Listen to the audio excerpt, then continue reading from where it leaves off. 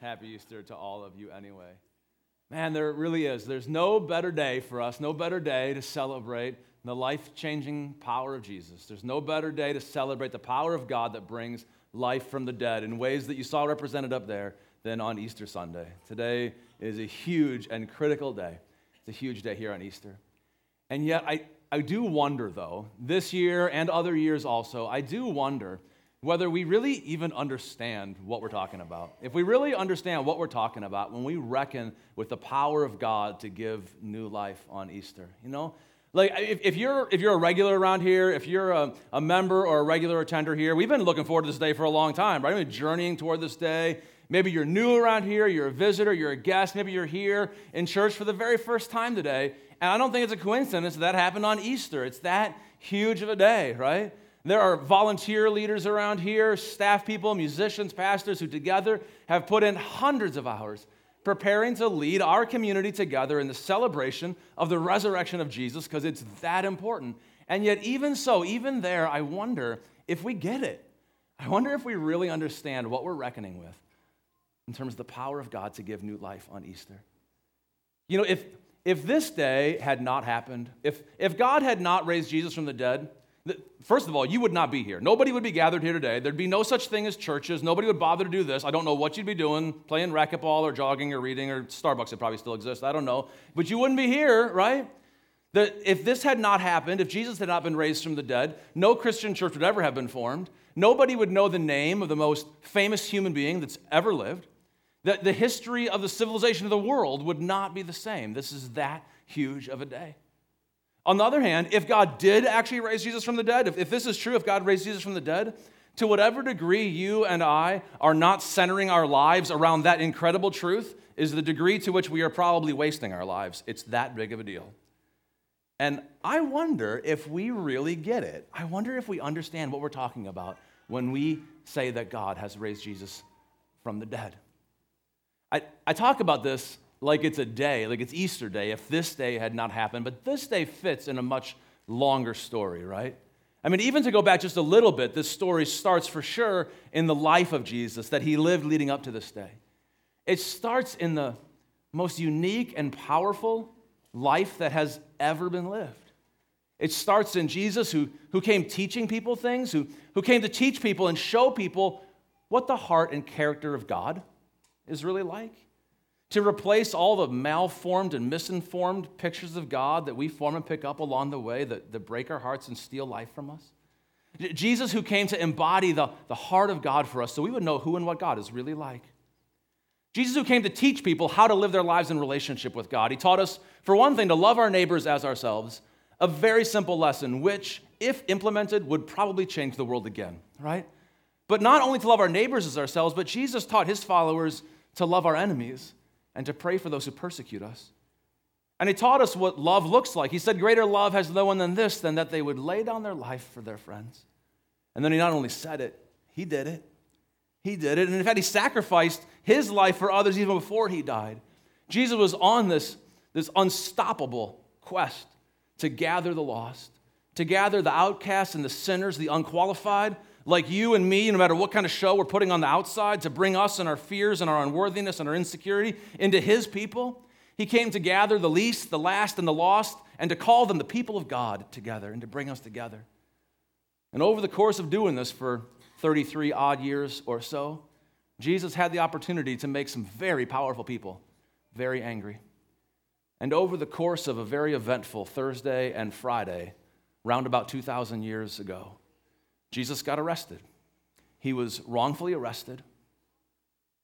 He was falsely sentenced and unjustly executed in the most public and humiliating way that people knew how to do it in those days.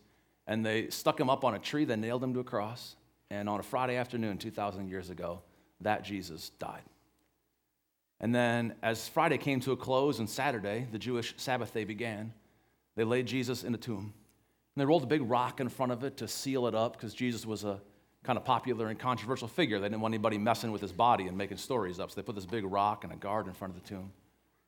And then the people who called themselves followers of Jesus spent a very long Saturday. They spent a very long Saturday taking all those hopes that they had allowed themselves to get up and let them all back down again. They spent a very long Saturday deciding they really had been wrong about who Jesus was, and apparently he was wrong about what he said and taught and said about himself. And then after a very long Saturday night, some women who were among the group that called themselves Jesus followers, they came to the tomb on Sunday morning before dawn while it was still dark. And they came and they brought spices and ointments, perfumes, to anoint the body of Jesus to cover the stench of death. And they got there, and they saw that the stone had been rolled away. They had come ready to settle, ready to make their peace, ready to settle for honoring Jesus' memory according to the noble burial customs of their people. They came to do these things, and they found the stone had been rolled away from the tomb, and they were no doubt frightened and confused, and who had done this, and how had they managed to get past the guard and come and mess with Jesus' body? And then there were some people standing there outside the tomb that seemed to shine with an unnatural light. They were messengers from God, an angel, if you will. And this messenger from God said to these women, asked them this question that resonates down throughout the ages to us sitting here in this room today. Why do you seek the living among the dead?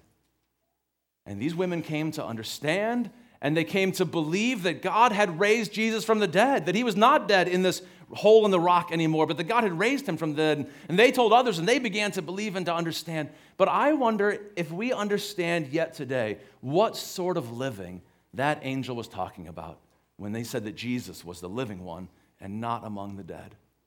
What is that?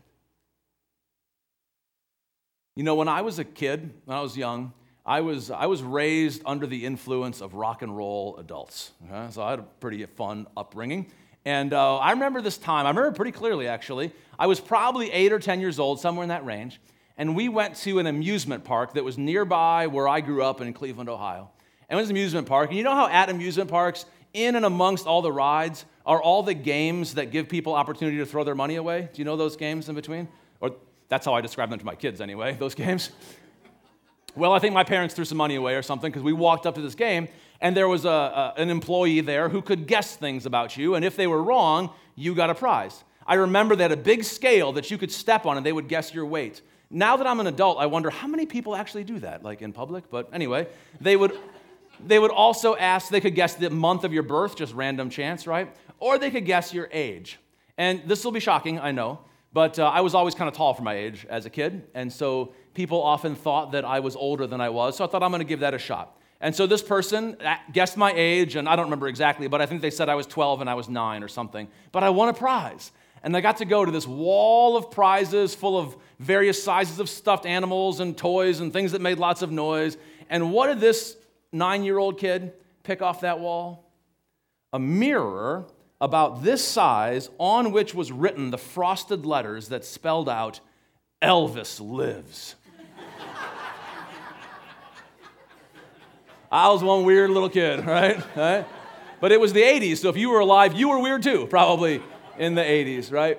So in the early 80s, there were people who thought that like Elvis had faked his death and was now living in a cabin in Michigan somewhere, I think. And maybe some of you still believe that, and if so, I'm sorry to offend you, but you know somebody had to. It could also though mean that the influence of Elvis lives on, right? That his ideas, his influence on rock and roll, that the heart of rock and roll is still beaten in Cleveland, as Huey Lewis taught us maybe almost as long ago. Now, this is not what the angel meant, right? This is not the kind of living that the angel was talking about. And yet, and I think probably most of us would agree with that, but I wonder functionally if this isn't closer to how we actually operate. Like Jesus had some influence and had some ideas and did some things that influenced later history, and that's good and all. Some of his ideas we actually like, but don't really know what it would mean to live in a living relationship with the living Lord of heaven and earth. Do we know what we're talking about there? In another season of my life, I worked as a hospital chaplain, a chaplain intern really, for a season. I worked at a trauma hospital in Seattle, Washington, which actually is the same hospital that the TV series Grey's Anatomy is based off of, just in case that makes me seem cooler than I actually am. And I was at this hospital for a summer, for about 3 months. And while I was there, I had the opportunity, if you will, to be in a lot of hospital rooms when a lot of people died.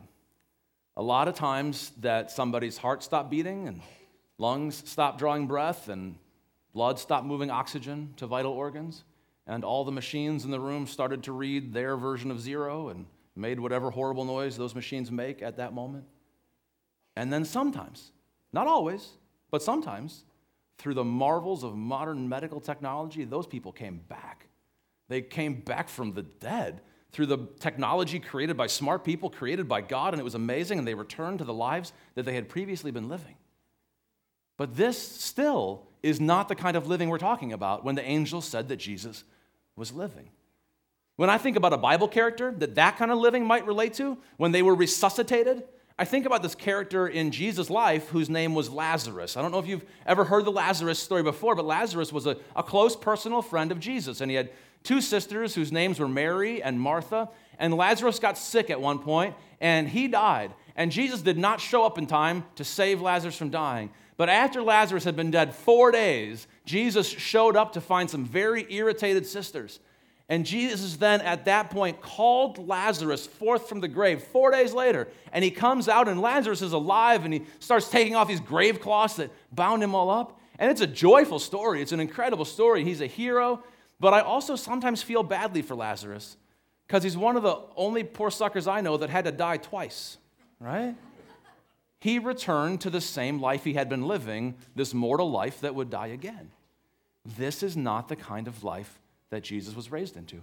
This was not the same kind of living the angel was talking about when they asked, "Why do you seek the living among the dead?" When you think of the kind of life that Jesus was raised into, I think we would do well to imagine something like an eruption of the future into the present, like a manifestation of heaven on earth. The life that Jesus was raised into was not the kind of life that you normally imagine. It was a life, for one thing, that was no longer subject to suffering and death and decay and mortality like the rest of us. It was a life that was no longer subject to temptation, to sin, to betrayal, to violence, to hatred, in the way that his previous life had been subject to temptation and betrayal and violence. It was a new kind of life. It was a whole new kind of living. It was the kind of life that God made us for. And I wonder if we understand that. And what causes me to wonder and what causes me to doubt that we grasp this regularly is because, we still have this frustrating tendency to seek the living among the dead. We're still doing it. We have this tendency to go looking for life where it can't be found. We have this tendency to go trying to find things to make us alive among dead things. All of us, right? Every one of us has a certain amount of time left on this earth, right? You've got a certain number of birthdays left. You've got a certain number of Easters you're going to celebrate. There are a certain number of mornings that you have yet to wake up in this life on this earth. And I don't know what that number is. I'm not here to tell you. You don't know what that number is. And you might think it's short.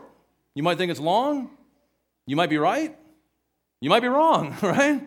We don't know. But I do know this. Every human being I have ever met wants that life to matter, wants that life to be worth every moment of every breath that it draws, wants that life to count, wants that life to be everything it could possibly, does not want to see that life wasted in the end. We want it to be all that it can be. It's a hunger inside every human soul. But what I have experienced is that we settle. In the midst of our pursuit for that life to be all that it can be, we settle instead in our quest to make that life simply as easy as it can be. Or we try to arrange things so that our lives will be as comfortable as they can be. That our lives will be as wealthy as they can be, as successful as they can be, as full of achievement as they can be, as popular and admired by as many people, our name remembered by as many people as they can be. And not that there's necessarily anything wrong with any one of those things alone, but as far as life goals go, well, it reminds me of what the great Christian writer C.S. Lewis said. This is how C.S. Lewis described it. He said, human beings like this, when we live our lives like this, we are like children making mud pies in the gutter of the street because we cannot understand what is meant by the offer of a holiday at sea. He said, we are far too easily pleased. Man, I think that's true about me. We are far too easily pleased. Instead of these things, Jesus came to invite us into life in the presence of God. Jesus came to invite us into life in the power of God, into life knowing who we are in the grace of God. He came to empower us to bend the moments and the energy of our lives to seek after the justice of God on this earth, to commit ourselves to the practice of faithfulness and forgiveness in our relationships, to live with overflowing generosity and sacrificial love for others, to be fully alive, to seek after the restoration of all that sin has broken in cooperation with God. And we settle for less than that, right? And we do it individually in our lives. We do it corporately in our communities. We're so lonely. We're so cut off. Sometimes it's just individually. We won't take the risk of deep and authentic community with other human beings. It's too scary for us. But sometimes we do it actually, we group ourselves into lonely little groups of people who are just like us, who don't like other people who are not like us, right? And human community is so divided. It's not supposed to be this way. It's so fractured. On a local and a global scale, we're divided by politics, we're divided by race, we're divided by nationality, we're divided by generation, we're divided by gender. And this is not the way that Jesus came to make it. The Bible says Jesus came to tear down the dividing walls of hostility among us, to create the beautiful and beloved human community for which God created human life in the first place. But we're settling for a smaller vision than that. We're living for less than that. Our vision is so much smaller and so much blurrier than that I'd hardly call it living in relationship to the living that God came to make us for. Just within the last couple of weeks, in the midst of all this wondering, a friend of mine shared with me about someone close to him in his life, someone who recently received a terminal diagnosis. They're dying, and they know that their days are numbered, and that number actually is short. And this friend of mine said it this way. He said, he's waking up, this friend of his, he's waking up every day realizing that he has fewer and fewer opportunities to do that. Right? It's a sobering way to put it. It's true for all of us. It's just that this guy realizes it. And this might sound weird at first, but this took me back.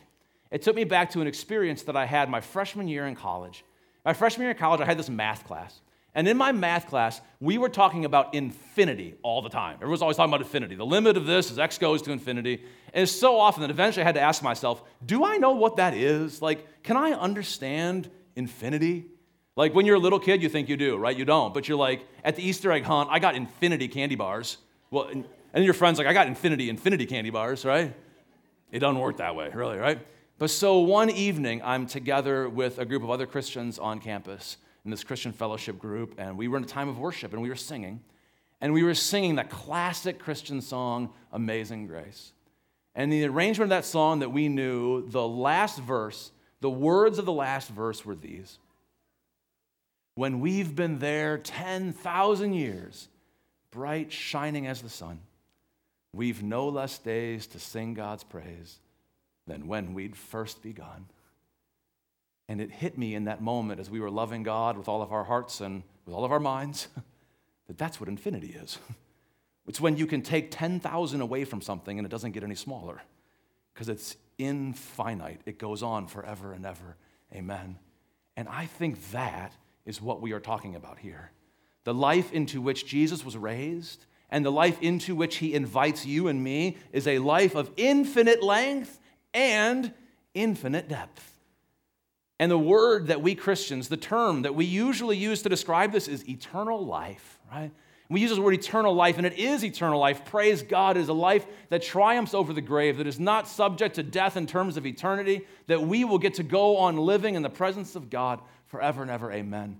And for some of us who may be looking at a shorter number of days or have loved ones who are, this is a hope to which we can cling right now and fill us with faith and hope. It is eternal life. But you know what? I think even that term is still settling a little bit. I think that term may indicate that we almost still don't understand exactly what we're talking about on Easter, because eternal life makes it sound like something you have to wait to start living until after you die. It sounds like it's life after death, which it is, praise God, it is. But when I read the Bible and learn about Jesus' life, I'm convinced that it is also life before death, that it is also life in the presence and the power of God here and now. It is a living relationship with the living God.